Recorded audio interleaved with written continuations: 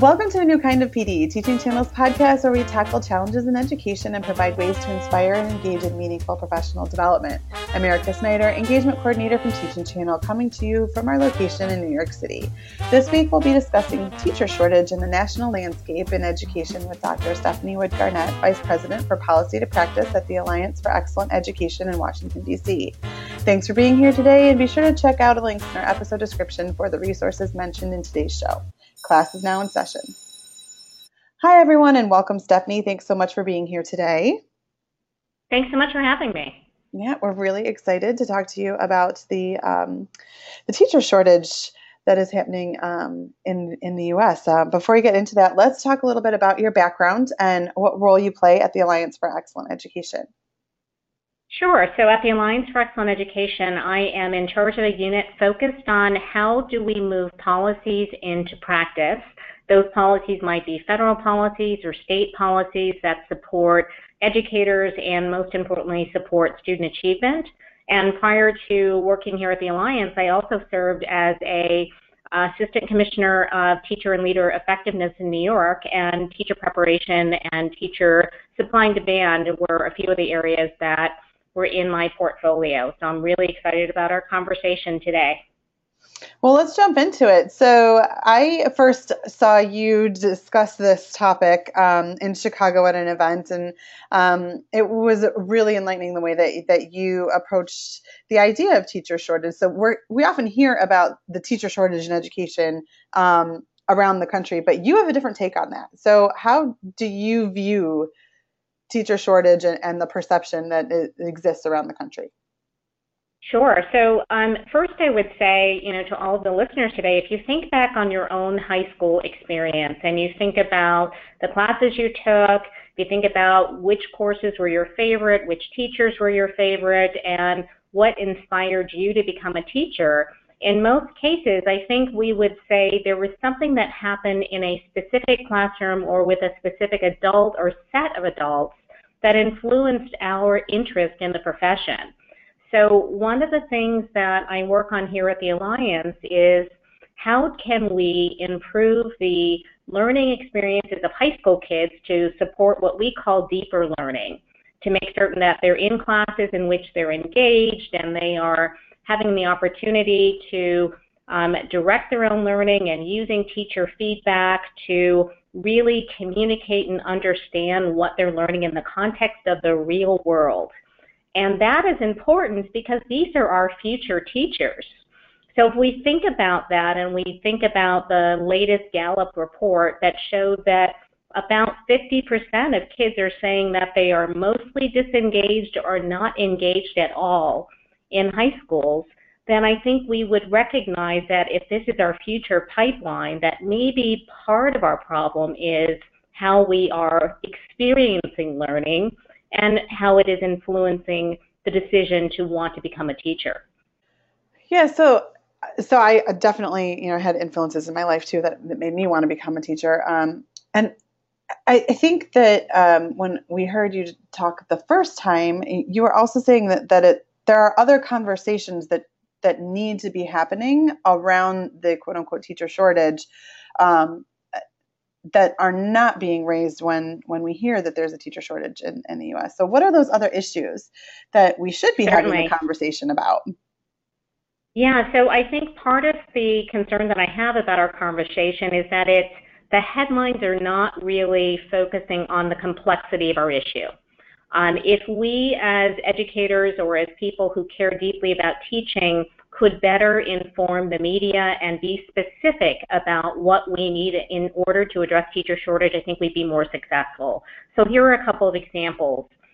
First of all, the teacher shortage conversation is often focused on enrollment in teacher education programs.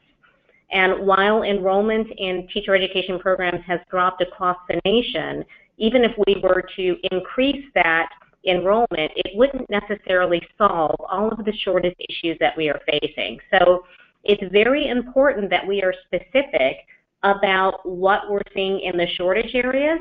And as a former state leader in this area, we had shortages. We didn't have a shortage. So our shortages were typically in areas such as secondary education, special education, CTE, STEM, bilingual education, or those who support English language development. Those were our shortage areas. It wasn't every field of teaching in which we had a shortage, so that's an example in which our conversation in the media is perhaps not going to help us solve the problems that may exist. The other part about this conversation that we're having in terms of shortage is that there are some other subtopics that are important for us to really talk about, frankly. We can talk about compensation, we can talk about teaching conditions, which is something that also impacts one's desire to either remain a teacher or become a teacher. When you're thinking about some of the conditions that teachers may face in terms of student populations not having enough support to support the advancement of that learning, or feeling that they don't have autonomy, or feeling that they don't have support in what they're trying to do.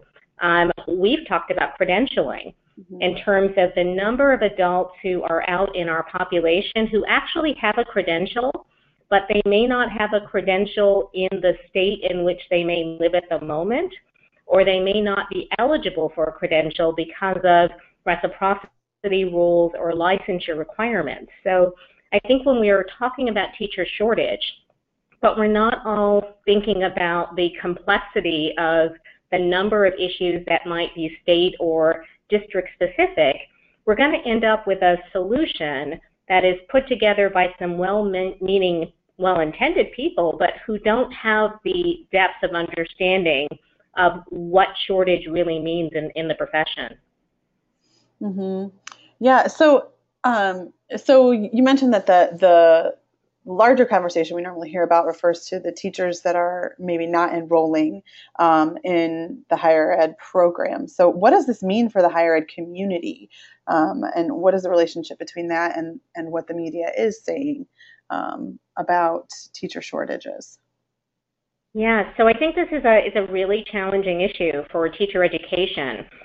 Teacher education historically has not had issues, or not as many issues, in having students enroll.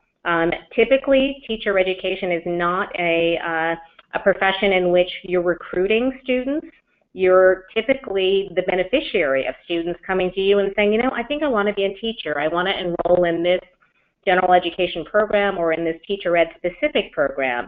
It's not the type of profession in which that field has typically gone out and sent letters to high school kids saying, hey, Stephanie, based on your SAT or ACT or your record, we think you'd be a great teacher. Why don't you apply to our program? So I think that one of the fundamental ways in which this is impacting teacher ed is that with low enrollment right now and low interest in the profession, teacher education is going to have to reinvent itself, on one hand, to be more deliberate and intentional about recruitment. That's one. Secondly, I think teacher education is going to need to better align with the teacher supply and demand information that is readily available at both the national and state levels. So if you look at each state, you'll identify in some states that there is a overpopulation of teachers in certain subject areas or content areas or grade levels, and an under-enrollment in others. So how could that be used to trigger a really deliberate approach in that state with teacher education as a partner to really create pipelines that make sense? That's something we should think about. I'd also argue, you know, as a former summer camp counselor, summer camps are pretty strategic about how they go about finding their counselors for the future. You go to the camp, and at a certain point, they have something called a counselor in training, and then you do that, you get the experience, you get paid, you get excited, and then one day you're a counselor. We don't necessarily have that for teaching, but we're beginning to see more grow your own programs around the nation, and I think that's important for us to consider, which is how do we reinvent teacher ed to find great people who have the high potential or record that intends to support student achievement, and also how do we create some new creative ways to find those people who might be great teachers in the future. So teacher education has a little bit of work to do. I think also related to this concept of the Gallup poll saying high school kids are bored, they're not engaged. I think as we prepare teachers, we need to keep in mind a couple of things. One, are there things we need to change in our teacher education courses to equip future teachers with different approaches to classroom instruction, to facilitating teacher learning, to connecting the learning to the wider global world so that students are more engaged? And many of those individuals entering teacher ed are from the generation that has had more digital exposure and experience, and there are different ways that teacher ed perhaps should be preparing teachers, supporting teachers, and recruiting teachers. Yeah, I couldn't agree with that more. I mean, I come from a project-based learning background, and that was not something I was trained in my teacher prep program. So there are lots of different ways that we could go about doing that. So if that's for the higher ed community, some shifts that they could make, what about the states or districts or even individual schools? How can they begin to get people back into the profession to use those teaching credentials that might be sitting on the shelf? Sure, and I think part of it is going to be again, an intentional recruitment at both the state and the district. There need to be different conversations. So as a former state person who led some of this work, in our case as a state, we credentialed teachers, but we did not have an involvement in where teachers ended up applying for positions or ended up working. But I think that states have a great deal of information about the patterns that they're seeing from program to program and from region to region, and could do more to communicate that and provide some forecasts that district administrators could be using. At the district level, there are the shortage areas that I described earlier, STEM, CTE, secondary, English language learning, etc., in which districts may need to be more strategic themselves to think about how to create their own pipeline. And so that is the important conversation around grow your own. As district administrators, we know who the young people are in our schools and in our districts, and in many times we keep those same kids, and we have the opportunity to really identify them and to share with them the potential that we're seeing in them to be a leader in a classroom or a leader in the education field. And I don't think that enough time is given to thinking about how to create those kinds of learning experiences for them, or summer teaching exposure, or ways in which to encourage them to think about teacher education, perhaps in partnership with local universities, having them visit teacher ed classes or sit in our teacher ed programs, or thinking about how to use our fundraising that sometimes happens in districts by PTAs or by others in those communities to create teacher scholarships for kids from our communities at the district level. I think it's time for us all to be a little innovative. There are lots of young people out there who do have positive school experiences, but they're not seeing teaching as the profession of choice, sometimes because of compensation concerns or some of the things they're hearing about teacher conditions, but other times it's because we didn't take the time to say, you know what, Stephanie, you could be a really great teacher one day. You know, you should think about it, and I want you to know that, yeah, that first year, that second year, you may not be earning, you know, as much as someone who goes into a business field or a technology field, but over the time and over the course of your career, teachers and other educational professionals make a good wage, and they have life opportunities that are different and are positive. So we talked a little bit about how we can get people who have their credentials sitting on the shelf back into teaching, but we also, I think, should talk a little bit about not just content shortage areas, but the other types of shortages that you're hearing about and seeing across the country that we really should be focusing on and bringing into the discussion when we're talking about teacher education. What are some of those shortages that you've heard about? Sure. So one of our big shortages is related to the changing demography of our country. Currently, over 50% of the students in the U.S. are minorities, meaning students of color. They might be English language learners, and they are also students who are low income. So as we think about the changing demography of our nation, one of the big shortage areas is that our teaching population does not match the student population or is not even close. And while every teacher should feel comfortable, confident, and is equipped to support students from diverse backgrounds, there is a lot of research that suggests that all students benefit from having diverse teachers. So I think there are some specific things that districts and states could be doing to think about this. One of those we talked about already, which is growing that pipeline, identifying those high potential young people who might be diverse, who are in middle school and high school, and giving them experiences like a small teacher assistant type experience or a summer experience, or introducing them to teacher education programs in the area. The other things that we need to do are really to think about why is it that we don't have a diverse teaching force, and really then to put programs in place to support that. Some specific examples that some states have and that New York had in place were some tailored programs to identify diverse candidates for teacher education programs, or once diverse candidates become teachers, to provide mentors to those teachers who would support that career transition. Mm-hmm. One of the things that we know from anecdotally and from many studies is that diverse teachers are often given the most difficult caseloads. And when I say caseload, I don't mean in a medical model. What I mean by that is often those teachers are assigned, if they're African American male, for example, they might end up with a greater number of boys in a classroom, or they might also be asked to be the dean of discipline, or they might also be asked to mentor and coach.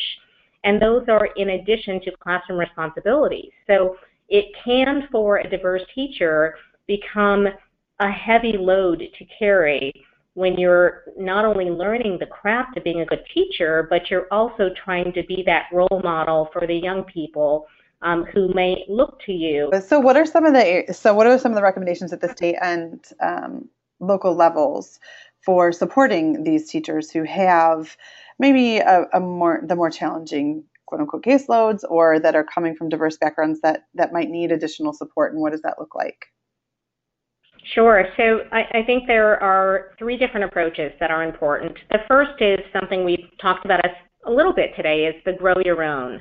So with many of our diverse students, they are typically in schools that are high diverse student populations, and often those schools are primarily low-income schools, and those students may not have exposure to some of the higher level coursework, AP and IB, and experiences that are really important for teachers who want to be able to be ready themselves and support rigorous learning within classrooms. So that means that we need to find those kids early.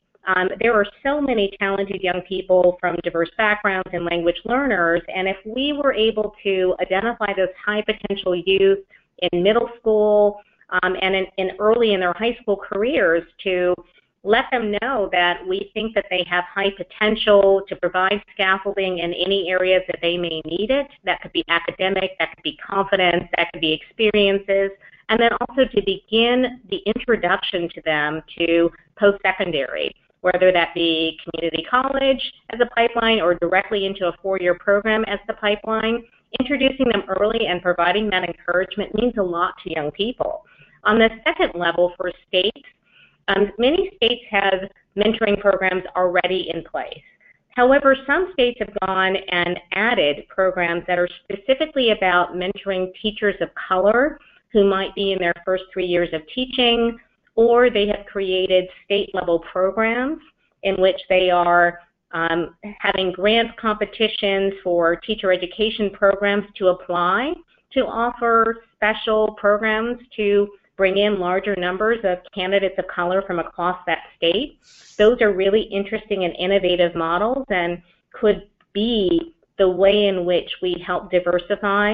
The other thing I would suggest, thirdly, is that districts, when they are doing their recruitment, Um, Most of our teachers of color, especially African American teachers, are products of historically Black colleges and universities. So I think sometimes what happens at the district level, again, is we post a position and we wait for people to apply, or we post the position and maybe we go to a job fair that might be in a local area. If we want to diversify our teaching force, we must diversify our recruitment process. And that may mean strategically going to colleges and universities that have larger numbers of students of color enrolled, and creating partnerships and making certain that we are posting in different places and going to different conferences than we have in the past. So I think as a profession, this is so important that our increasingly diverse student population and all students in our schools have the opportunity to be taught by diverse candidates, diverse teachers, and I think we need to be more strategic in how we go about this process to change the face of teaching literally. Talking about, how do we get teachers? And then the other part of the conversation is how do we keep teachers? Like, what recommendations do you have about attrition? Because we know that that's also part of the conversation. How do we keep people in the classroom longer and then prevent them from leaving? Yeah, that's really important, because the reality is, even if we close the gap we're currently seeing in teacher education enrollment, it will not meet the full attrition that we are experiencing. So keeping our current teaching force is critical. I think there are a lot of great resources in many states, and at the national level we have data that could help us put together some really good strategies. Examples of that would be really looking at the conditions of teaching and how they differ based on the state or region or type of school district in which one may be teaching. We know that attrition is higher for teachers who may be in in an urban area, whereas those who are teaching in a suburban area or rural area are more likely to stay in the profession longer. So why is that? So if we think about that, then maybe this has implications for how we resource in those communities. Examples of that would be how are we using our Title II professional development dollars to provide both professional support for educators who are working in urban areas who may have larger numbers of students who may be academically behind. They may have larger numbers of English language learners. In some cases, there are larger numbers of students with disabilities. And people go into teaching because they want to help kids. In most cases, if you do a survey, these are individuals who liked school, who had a great teacher in their own life and want to help kids. It's frustrating when you're in that situation and you don't feel like you have the professional support or the strategies to really feel like the kids in front of you are benefiting at the level that you would desire. So I think that we need to think differently about professional development for teachers.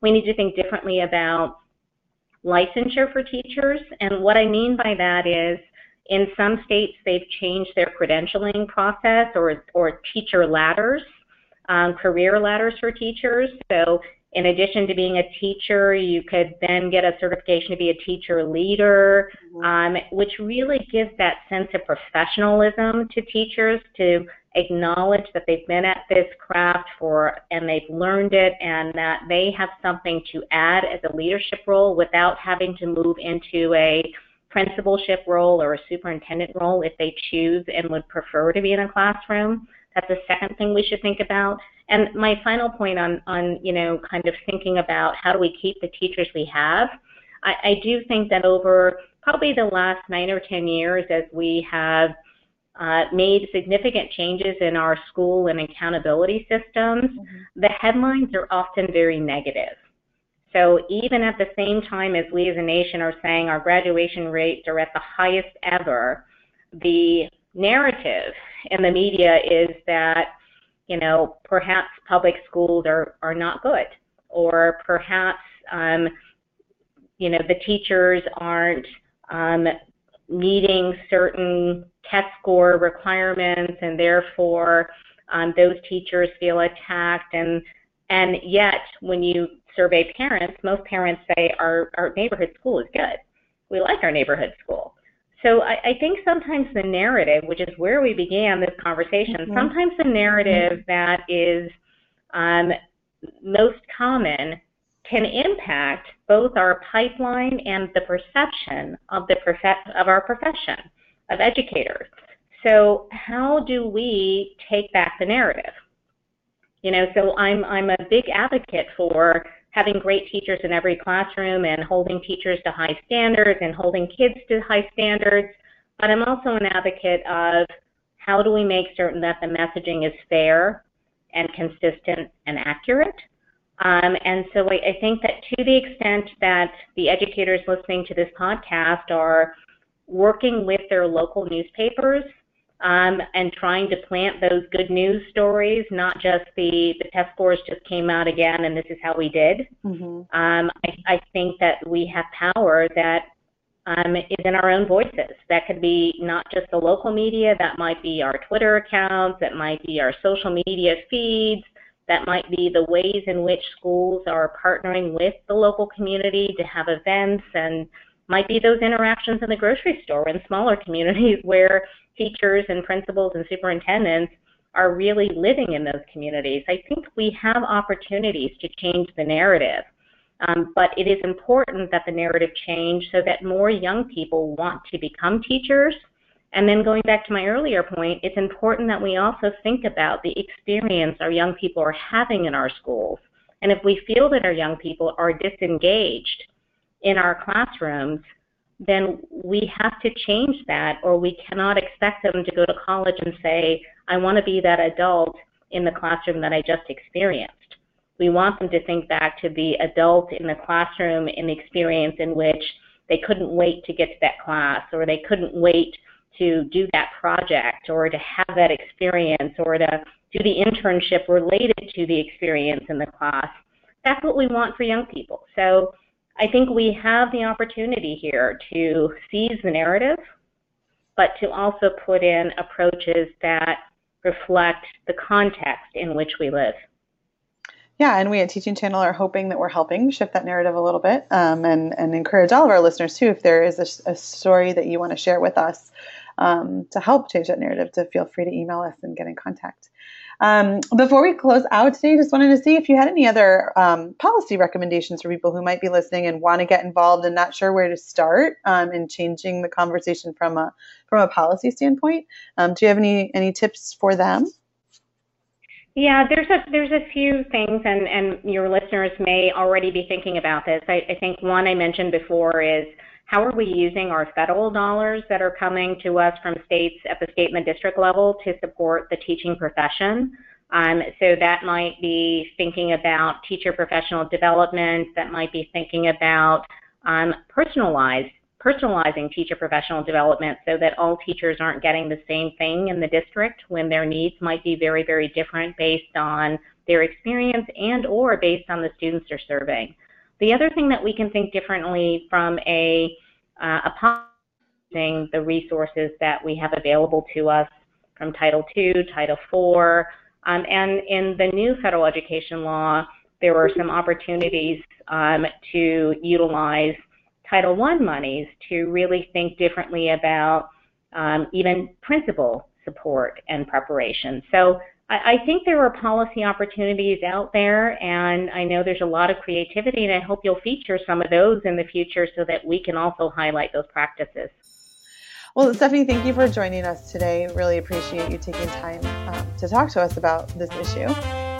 Thank you so much for highlighting this issue. Again, as I said in Chicago, where we first met, this is something that is so important, and the way in which we as an education profession respond and provide clarification on what we need is so important, because even in some places there's been some well-intended fast responses that I don't think are going to solve the problem because they weren't informed by the teacher supply demand data. They probably didn't really ask the district. They probably didn't, get together with the state education officials. It was a legislative body that tried to do something fast to say it was responding.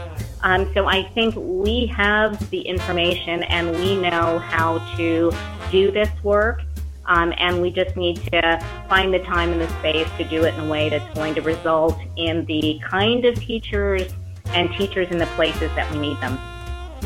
Definitely. And if for our listeners who are interested in continuing the conversation, you can find Stephanie on Twitter at the Alliance for Excellent Education at all4 and ed. And they have amazing resources on that website that can just enlighten you about many different issues happening in education. You can also follow me on Twitter and reach out to me if you have any questions, Snyder_Erica. Thanks to Paul Zesky's Mad Garage Band Skills for providing our music, and the Teaching Channel staff for all of their work getting a new kind of PD up and running. To our listeners, if you like what you hear, head on over to iTunes or Stitcher to subscribe to our podcast, rate us, and tell your friends about us. Again, Stephanie, thank you so much for taking time out of your day. And we'll be back in 2 weeks when we'll be discussing the NORA project, which is an amazing program for teaching empathy in schools.